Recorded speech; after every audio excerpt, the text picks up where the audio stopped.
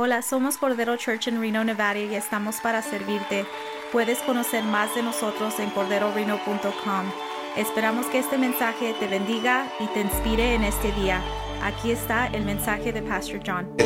Quiero compartirte algo que Dios puso en mi corazón para cada uno de ustedes en esta noche. Quiero compartirles algo breve y luego regresamos a la oración y a las peticiones, ¿verdad? A ver si pueden ponerle ahí el versículo de Juan 11. Y vamos a ir ahí a Juan 11. Todo este mes es un mes muy importante, hermanos, porque es un mes que el Señor nos enseña a orar, ¿verdad? Nos enseña a orar, es de ayuno, de oración, de consagración al Señor, y es muy importante para nosotros. Como les decía la semana pasada, el Señor en ninguna parte de la Biblia está registrado: Señor, enséñanos a predicar, enséñanos a sacar fuera demonios, enséñanos, Señor, a ser mejor padre, mejor madre, mejor esposo, mejor líder, ¿verdad? No. Vinieron los discípulos y dijeron: es evidente de que detrás de ser un líder, ser un buen esposo, ser un buen hijo, ser una persona que lleva el mensaje del reino, conlleva una vida de oración. Y es por eso que los discípulos le dijeron al Señor: Señor, teach us to pray. Señor, enséñanos a orar. Sí, no hacer sermones o mensajes, enséñanos a orar. Y si oras, vas a tener un mensaje. Sí, y si oras, vas a tener la bendición. Y entonces es el resultado de la oración. Pero en esta tarde, quiero compartirte un pequeño devocional que se llama A sus pies. Di conmigo: a sus pies. En Juan 11:32, en la parte A, Juan 11:32, si puedes ir ahí, dice en la parte A, porque quiero dividir el texto, dice así: María, cuando llegó a donde estaba Jesús, en el 32, Juan 11:32, is it there? Just double click right there. There it is. María cuando llegó, yes. En esa parte dice ahí: María cuando llegó a donde estaba Jesús, al verle, se postró a sus pies. De aquí entendemos, hermano, una grande importancia. Una mujer en la Biblia nos da una grande importancia y un principio para nosotros de estar cerca de Jesús. Una mujer en la Biblia nos pone el ejemplo de estar cerca de Jesús, y esta mujer se llama María de Betania. María de Betania, ¿sí? Y entonces cada vez que nosotros la miramos a esta hermana, la miramos 3 veces en la Biblia, es mencionada 3 veces en los evangelios, y cada vez que esta hermana María de Betania es mencionada, cada vez está cerca de Jesús. Cada vez está cerca de Jesús. Esta hermana nunca escribió un salmo. Esta hermana nunca escribió una epístola, nunca escribió un evangelio, no fue un apóstol de renombre, no fue una misionera, por decir que y fue fuera de su país. No fue una hermana que levantó a personas de la muerte. Dios no la usó en tremendas cosas de milagros, pero nos dejó una grande declaración en Juan, Juan 11:32. En Juan 11:32, la parte B de esta parte aquí dice: se postró a sus pies. Mira, dice: María cuando llegó a donde estaba Jesús, al verle, se postró, ¿qué? A sus pies. Y este devocional se llama A sus pies. Y nos dejó la siguiente declaración diciendo: Señor, Esta es la declaración que ella dice aquí: Señor, si hubieses estado aquí, no hubiera muerto mi hermano. Se estaba refiriendo a Lázaro. Pero esta declaración que ella da es una declaración súper importante, concreta, porque ella sabía quién era Jesús. Dice así: Señor, si hubieras estado aquí, Lord, if you would have been here. Si hubieras estado aquí, none of this would have happened.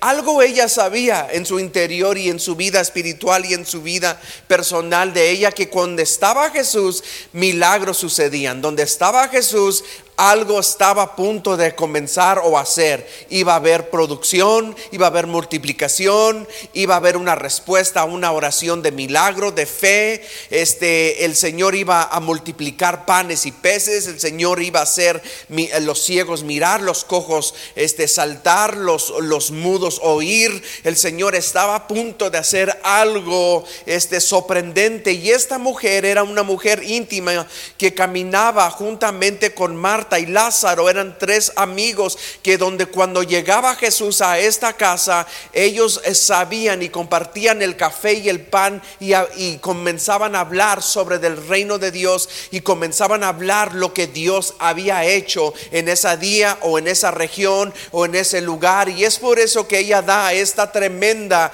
declaración. She gives this declaration, da esta declaración tremenda y dice: Señor, Lord, if you would have been here. Señor, si hubieses estado aquí, none of this would have happened. Si hubieses estado aquí, nada de esto hubiera pasado. ¿Cuántos saben eso? Que cuando nosotros decimos así: Señor, si hubieses estado aquí, esto no hubiera sucedido.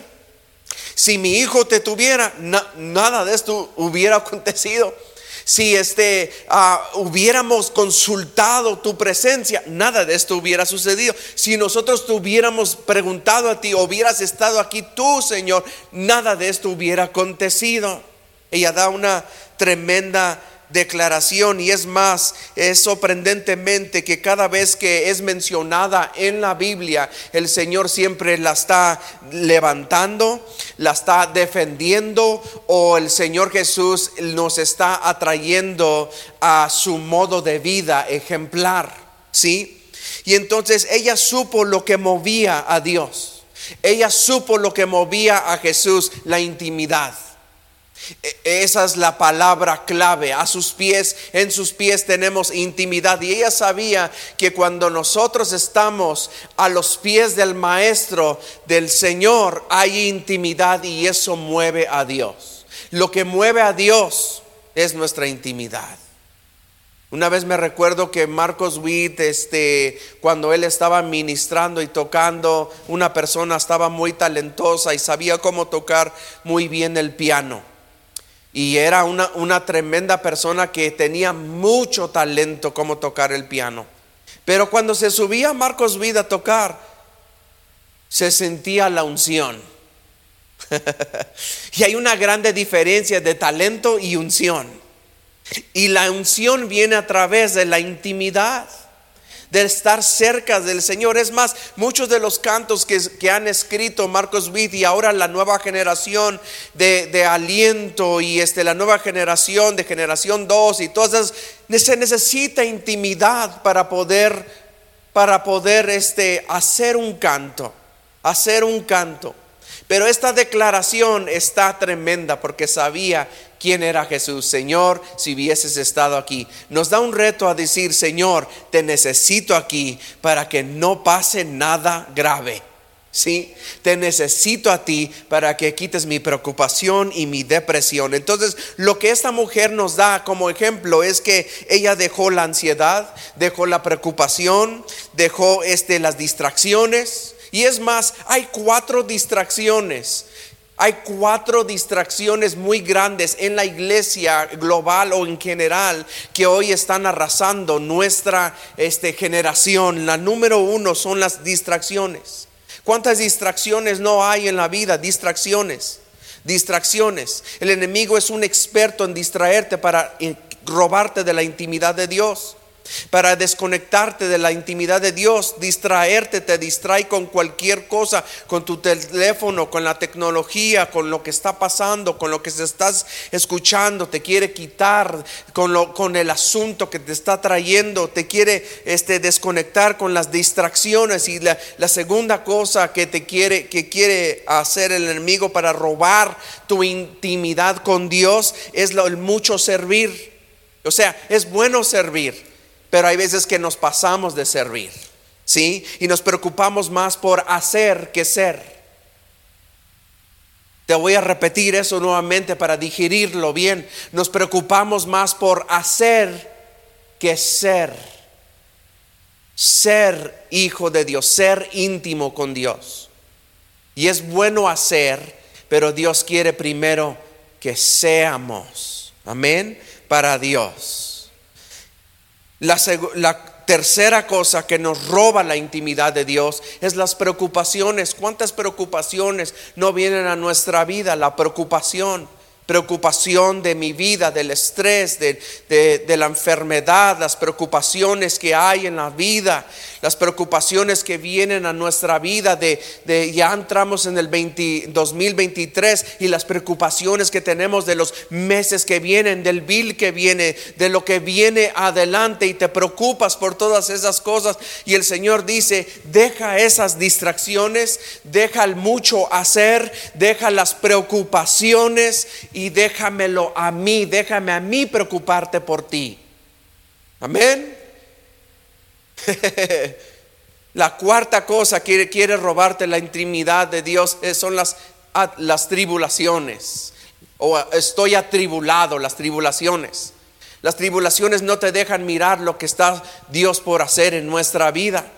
Por ejemplo, cuando los discípulos estaban bogando a mar, se vino una tremenda atribulación, ¿verdad? ¿Te recuerdas?